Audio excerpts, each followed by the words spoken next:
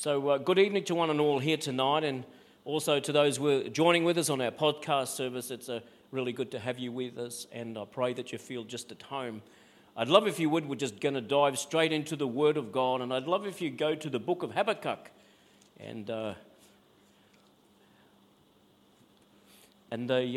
book of Habakkuk is the prophet Habakkuk finds himself despairing of even life itself.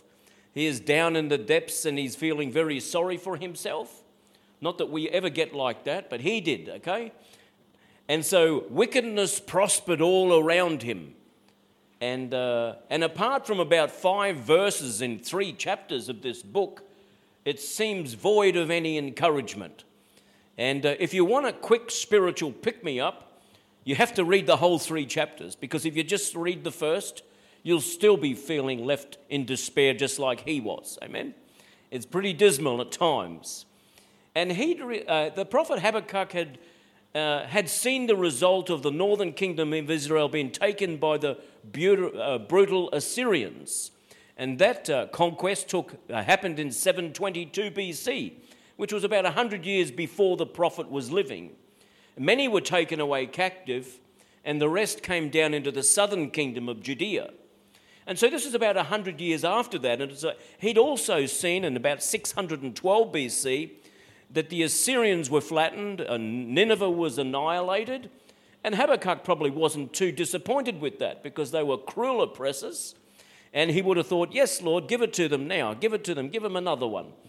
But what happened is the Assyrians were only... had overtaken the land and were very, very dominant, but only it gave way to a new enemy, and that was the Babylonians. And he was also aware, because he would have seen in 605 BC was the first of the deportations of people from Jerusalem to exile into Babylon. It also happened in 597 and 586 BC, but he was aware of a similar fate of the southern kingdom of Judea being taken into captivity by Babylon, and he could see that it wasn't too far away. And he was seeing all around him, wickedness just seemed to be prospering. Wickedness was flourishing. He says, what can the righteous do? In this book of chapters, it's only got 3 chapters in it, but it's pretty sad reading. And so there was no vision, there was no hope and there was no vision, which is vital to all of our Christian walks. And he was a despairing prophet. And it says, God responded to the despairing prophet. And in chapter 2 of Habakkuk, he says, I will stand my watch and set myself on the rampart and watch to see what he, that's being God, will say to me, and what I will answer when I'm corrected. This starts to get good here. He said, then the Lord answered me and said, write the vision and make it plain on tablets. This is normally the verse I use to preach on the first Sunday in January, when we're talking about writing the vision for your life for the year. And he says that he may run who reads it. This is God speaking. For the vision is yet for an appointed time. But at the end it will speak and it will not lie. Though it tarries, wait for it, because it will surely come. It will not tarry. And then we go over the verse here in verse 4. Behold the proud, this is God speaking again, his soul is not upright in him, but he says, but the just shall live by his faith. Can you say that? But the just shall live by his faith. And so God responded to this very, very despondent prophet. And they were just about to head off in some time past, still to come, 70 years of exile. And yet God says to the prophet and to the people, the just shall live by faith. And so it gave them a hope and it gave them a vision that God was still with them in these very, very difficult times. And so shall live, the Bible says. The Hebrew mindset that life is evidenced by the presence of the breath of God is wonderful, isn't it? When the breath of God is in something, the Bible says even in Genesis that it has life. So that word in the Hebrew is chaya. Can you say that? Chaya. Yeah, that means to live. And the yah is always, when you see a Hebrew word yah, or even in an English word, yah is the shortened form of Jehovah, or Yehovah, Yud-He-Vav-He.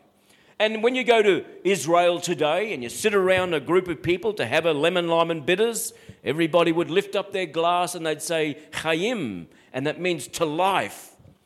And that is very opposite to their adversaries whom surround the people of Israel because they serve and worship in a death cult. But the Hebrew people are not like that. The Jewish people are not like that. They are life-orientated people. Chaya, to life. So there's 200 references in the Old Testament of this word chaya, and it reveals and more than suggests that living, not only the preserved but a flourishing life, is the result of doing the right thing. This is what our text notes in this verse say. Many here will know that this verse is one of the giant pillars of the faith, that the just shall live by his faith. Who's heard of that? We've all heard of that, haven't we? The just shall live by his faith. And so our study Bibles tell us that this verse literally reads, it means that the righteous person, in or by his faithfulness, his firmness, his consistency, belief, faith, and steadfastness, shall live. If you hold faithful, firm, consistent, and steadfast, you shall live. In whatever circumstance you may find yourself in, you will live. And is there anybody here who likes the sound of and who would like to live? I see that hand. I would like to live, amen? Oh, yes, I do. What about to stay alive or be preserved, to flourish even? Who would like to flourish? I don't want to exist. I don't want to just survive. I want to thrive. And the Bible talks about this word chaya as to thrive, to enjoy life, to live in a happiness, to breathe, to be alive, to be animated. Who knows, when people are animated, there is the life of God in that person. Amen? I like to behave in an animated way sometimes because I want to let people know that the Spirit of the living God is in me, that I'm born again of the Spirit of God. Amen? Sometimes I'll wear a big Hawaiian red flower shirt because it's my born again shirt. And we should be like that too. We should exude the presence and the breath of God. So the just shall live by his faith. The Apostle Paul, when writing the granddaddy of all letters, who knows what granddaddy of all letters he wrote? And that letter or epistle to the Romans, I remember that one, grabbed hold of that verse in Habakkuk and in Romans 1:16. Let's now we're going to leave Habakkuk now. We may come back to it very much at the end, but in Romans chapter 1 and verse 16, and this is Paul speaking here. And so this here he says, "For I am not ashamed of the gospel of Christ, for it is the power of God to salvation for everyone who believes, for the Jew first and also for the Greek." It says in verse 17, you'll know this by heart, most of you, "For in it the righteousness of God is revealed from faith to faith, as it is written, the just shall live by his faith," or just shall live by faith. And so Paul's letter to the Romans is considered by most as it's the Magna Carta of the Christian faith. It is the Christian constitution, if you will. All the great doctrinal beliefs of the Christian faith can be found in Romans, and all his intellect, all Paul's learning, and he sat under the feet of Gamaliel, and he was his star pupil before he even became a Christian. All his intellect learning in the lifetime of being tutored by the Holy Spirit came to their height in the delivery of this most profound letter called the letter to the Romans. And coming to an understanding of all that the Holy Spirit had revealed, and now he penned for all time for us to be beneficiaries of it. But the early church flourished in difficult conditions, but operated in revelation knowledge. It could not be crushed while the word of God written on their hearts was present. Amen? And Paul had basically dragged this scripture from 600 years before into the New Testament scriptures. And so the new believers were very, very aware of this Old Testament scripture. But they came into a time when the Roman Emperor Constantine, he legalized the early Christian church and it made it the faith of the Roman Empire. And we think that was a fantastic thing to happen. I suppose the killing of Christians in the Colosseum was a good thing to cease, amen? And it was. But it wasn't long before the new and living way, and that's what it was called the people of the way. But this new and living way became an old and dead way. as institutionalized, Christianity was as powerless as any other religion. And that is true. Institutionalized Christianity is no better than Mormonism. It is no better than any other thing. Institutionalism of any religion just rips the power of it out. And that's what happened to the early church. And as soon as it became institutionalized, I would say within a period of decades, and we see throughout all of history, when there is a mighty move of God, constitutional Christianity somehow gets a breath of God upon it, there's a move of the Spirit of God, everything is revitalized and refreshed, and the reality of Christ, no longer a theory, no longer anything like that. It's a wonderful thing. But what happened is church building programs removed a living faith from people's homes, and they built magnificent cathedrals, St. Paul's and St. Peter's and all that sort of stuff. It was all built. Magnificent, massive churches.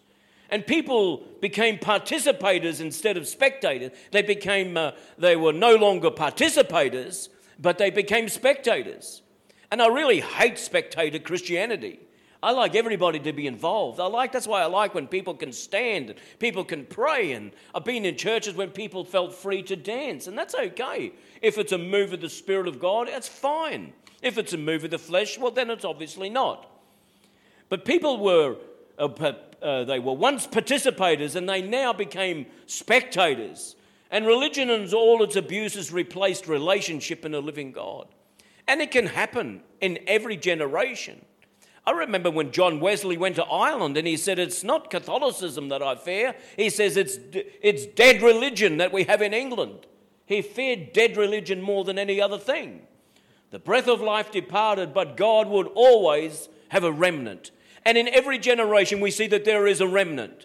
Even in the days of Elijah, when he thought he was the only one who served God, there were 6 or 7 others that God had covered for himself.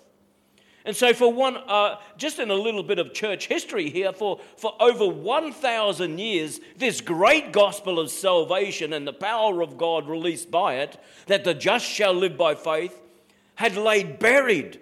Imagine that, the gospel being buried. But that is exactly what happened. And it was wrapped up in the grave clothes of religion, the traditions of men, and even in the Latin language, which had become a dead language. And it was said, even in the days of the Reformation, that it was said that only some priests could read Latin. The gospel was written in Latin for the whole of the West. They were cut off from the ancient Byzantine text, and so only certain, very, very few priests could actually even read the Gospels. They had no knowledge of the Gospels, no knowledge. And so for over 1,000 years, the gospel was dormant, wrapped up in the grave clothes of this stuff. And so in the 1500s, there was a young monk, a young German monk, and he was sent to Rome to settle on behalf of others an issue with the Roman church. It wasn't a serious matter. He just had to go there. And he longed to go to this place called Rome. He heard it was one of the holiest cities on earth, this Roman monk called Martin Luther. And he approached this so-called holy city, and before long, even on the entrance into the city, he was confronted with every evil thing imaginable. He was vexed, more vexed probably than Lot in the days of Sodom and Gomorrah. On approaching Rome, he witnessed firsthand prostitution, debauchery, drunkenness, and every other wild vice and religious activity. The sale of indulgences, which was basically you could pay money for forgiveness, was rampant and only got worse in those years. And he heard an almost audible voice on his way into the city of Rome. He said, "The just shall live by faith." And he recalled already, because he was an amazing linguist, he could translate the ancient Hebrew and Greek and Latin text himself. He was very, very good. He translated the New Testament in a matter of weeks while he was in hiding for his life. But prior to that, he translated that scripture, "The just shall live by faith," and then he thought that word had come alive in his spirit. And so approaching this most holy place called Rome that he thought and saw everything, he heard almost in an audible voice, "The just shall live by faith." It was a booming voice that he wouldn't remove from his spirit. And he heard it before, and then he was doing this thing that he was crawling up the steps on his hands and knees as an act of devotion and religious observance in Rome. This was only the same day or the day later. And you could go into Rome, in that ancient Rome at that time, and crawl up on your hands and knees. This was religion at its worst. And it was a way of repenting of your sin, crawling up these steps on your knees. You can read all about it in history if you like. And then he heard in a booming audible voice, he said, once again, "The just shall live by faith." Oh, it's a good message. Have we forgotten this message? I believe the church again needs another reformation. In the deepest hour of need, we need a reformation. And that same message that God brought to Habakkuk as they were going into exile for more than 70 years. And here they were, the fledgling church, under persecution. And then the just shall live by faith, said Paul. He wrote to the Christian church in Rome. And as he got to his feet, this is Martin Luther, he was never held to religion again. He was set free in a moment in time. A moment in time. October the 31st, 1517. It's an amazing date, 1517. Martin Luther nailed 95 theses on the castle door of the Wittenberg church. And there were 95 points of order that he was holding the Catholic Church to account, or to give reason for the way they did things. And he said the truth had been suppressed in unrighteousness, this is my words, by institutionalized Christianity. And once Martin Luther had that truth, his path was set for life. He realized the bondages of sin and the bondages of religion had crippled the people, had taken the breath of God out of their life. And the people wanted God, the people loved God, but they had no access to it. It was shut up. Often described as the watchword of the Reformation, and Martin Luther's revelation that transformed his faith and the faith of the world was the just shall live by faith. Does it still hold true to you today? You see, religious observance is one thing, but the just shall live by faith. And it was amazing that God needed a D9. Who knows D9s are not pretty things? A D9 is not a manicuring instrument, amen? It's not something that you do around your yard to make a pretty garden, is it? A D9 is an instrument, and Martin Luther was a D9 in the hands of God to bring to order and to bring and restore this wonderful gospel message to the multitudes and multitudes of humanity. He was described as a wild boar in the Pope's vineyard. They were the Pope's own words, describing the wild boar Martin Luther in the Pope's vineyard. Oh, it was good, isn't it? It's great. You see, Martin Luther, he let the cat out of the bag. The Reformation, more than any other event in history, ended the medieval dark world and brought it into the light. People talk about the Renaissance period. How did the Renaissance period occur? It came when the light of God's word came in, and we all recognized that one was not above another, one was not more superior to another, that you and I were all made in the image and likeness of God, and the light of God broke through when that message of the gospel was liberated to all the peoples, amen? And they could once again read the gospel of Jesus Christ in their own vernacular, in their own native tongue.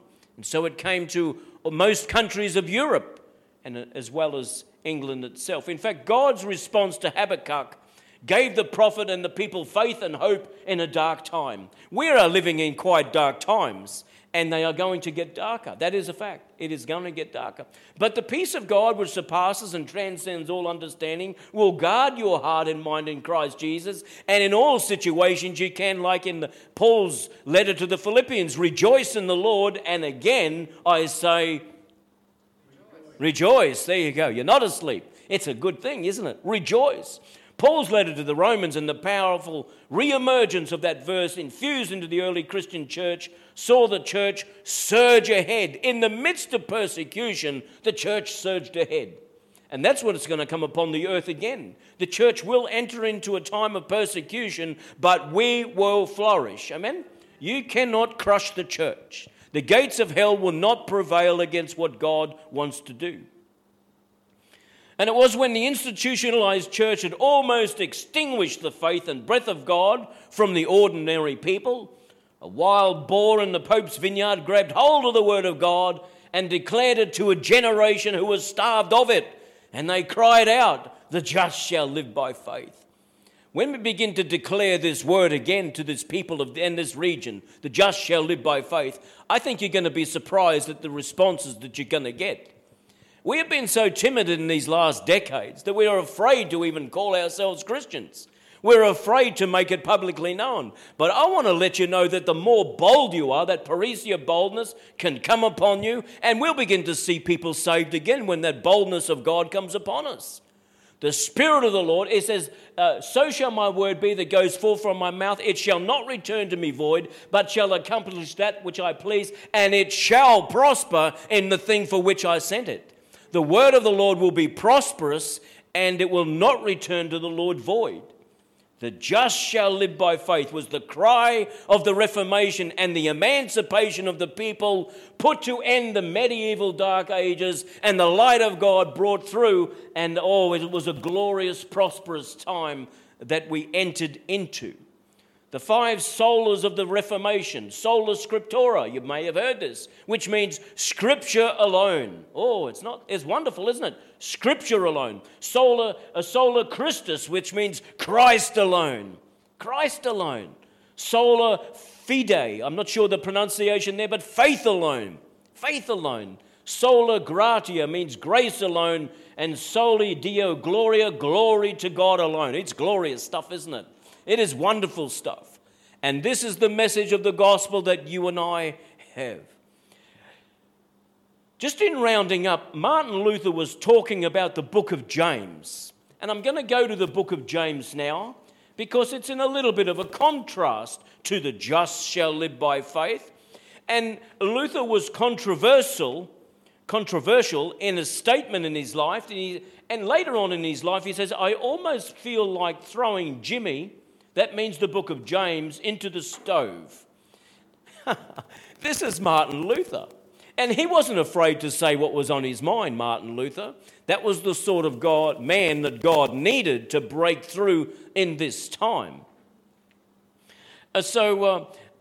You and I have to understand. And the thing is with the book of James, I'll go over it very, very briefly, but James has only about 5 chapters, I think. It's not a very, very big book at all. Chapter 1 talks about joys and trials and testing of faith. It talks about patience, and patience has its perfect work.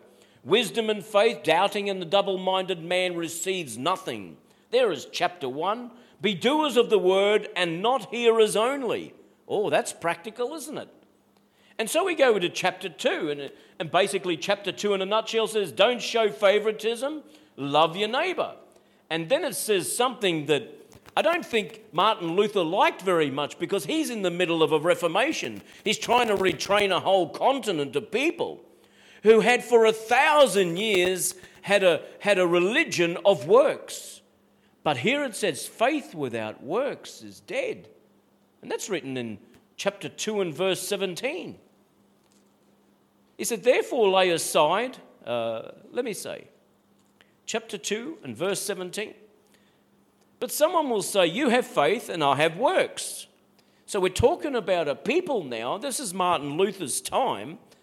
And they had a faith that consisted only of works. Crawling up steps, repenting, paying the priest lots of money for forgiveness of sin. And everything was an act of works. You have faith and I have works. James says, show me your faith without your works and I will show you my faith by my works. So what's Martin Luther to make of this?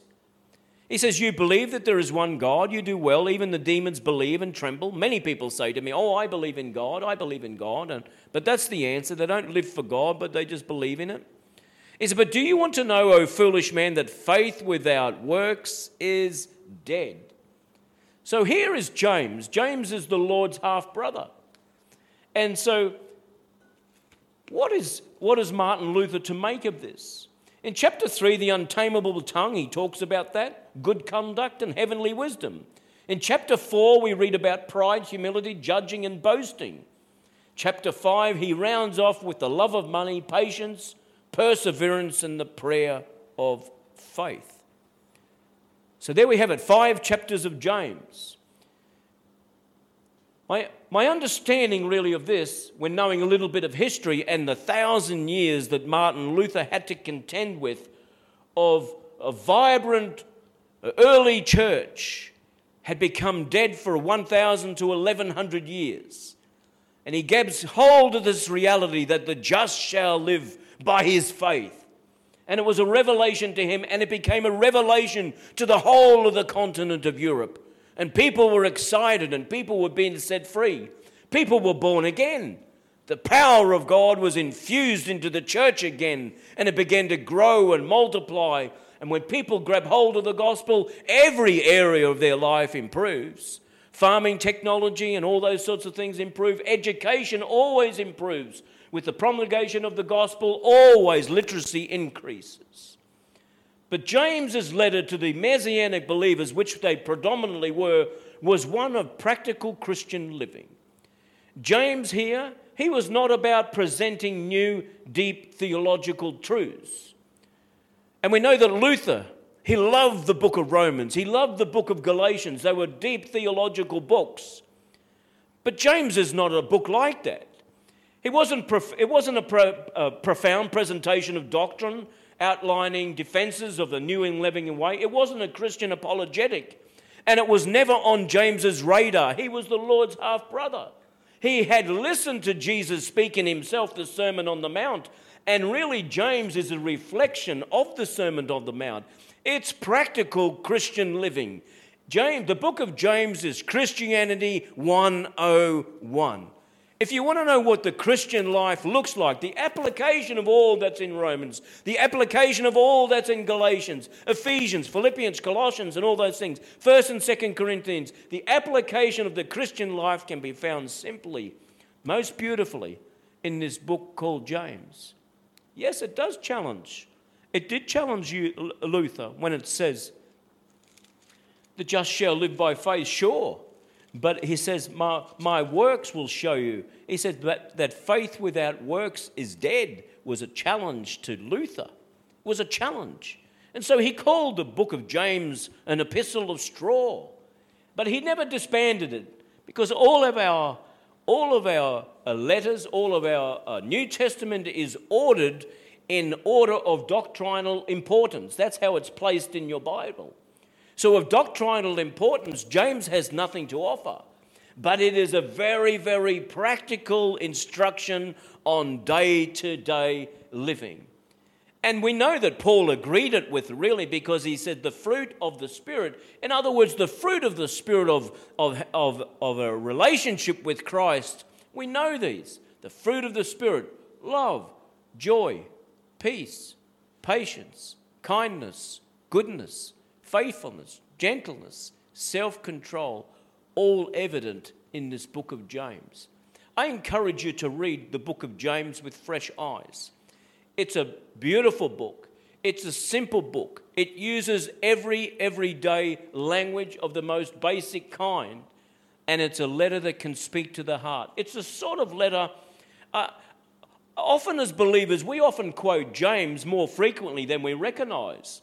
It's short, it's concise, it's punchy. It's one of those letters that punches above its weight. It says things like, let your yes be yes and your no be no. How difficult is that? That's deep, isn't it? What a deep theological thing there is. Let your yes be yes and your no be no. These are practical living Christian things that we need to apply to our lives. James says, be a doer of the word and not a hearer only. Isn't it great? They say, oh, you preached a great message there, Pastor. Great message. But what we need to do is be doers of the word and not hearers only. In 4:4 he says, do you know what friendship with the world is? Enmity against God? And he says, don't be in love with the world, be in love with God. Then he says in James 5:16, the effective and fervent prayer of a righteous man avails much. We know all these verses, don't we? And often we're quoting out of this beautiful book called James. He's got about 12 teachings in a straightforward and manner presented. It's the sort of stuff, I like the book of James, it's the sort of stuff that you can share around your kitchen table with your kids. Teach your kids and teenagers while discussing family life. You can pull out this book of James and just begin to read almost anywhere, and it will feed the faith of your family. And why did James speak in such plain terms? And I think we have to understand that he too was the carpenter's son, just like the Lord. He too was the carpenter's son. Simple, practical, down to earth. He had listened to the Sermon on the Mount. His own writings were not dissimilar to Matthew chapter 5. In fact, they almost resonate with each other. You can read this beautiful little book called James in about 15 minutes. That's all, maybe 12. The heart of the gospel and the life bearing witness to our daily lives was James' command. And in fact, there are a few commands. It's interesting to note that theologians tell us of the 108 verses in this little book, there are 54 commands. Isn't that interesting? 54 commands. And so there's a lot of do's and don'ts. And they're not suggestions, but they are a command to us. He said, do this, don't do that. Let your yes be yes. Let your no be no. So I like to couple the book of James with that great, amazing thing that the just shall live by faith. And so faith and works are hand in hand. We are called to be people of faith, and yet there is a fruit that should come from our lives that indicate that we have faith. We don't work.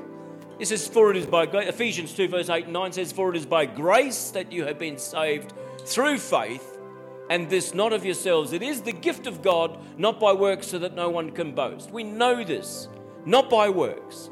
But there is a works that should be evident in the life of every one of our believers. For me to preach a message on love and yet not show love means that I am that clanging cymbal that I think it's 2 Corinthians chapter 13 talks about, or 1 Corinthians.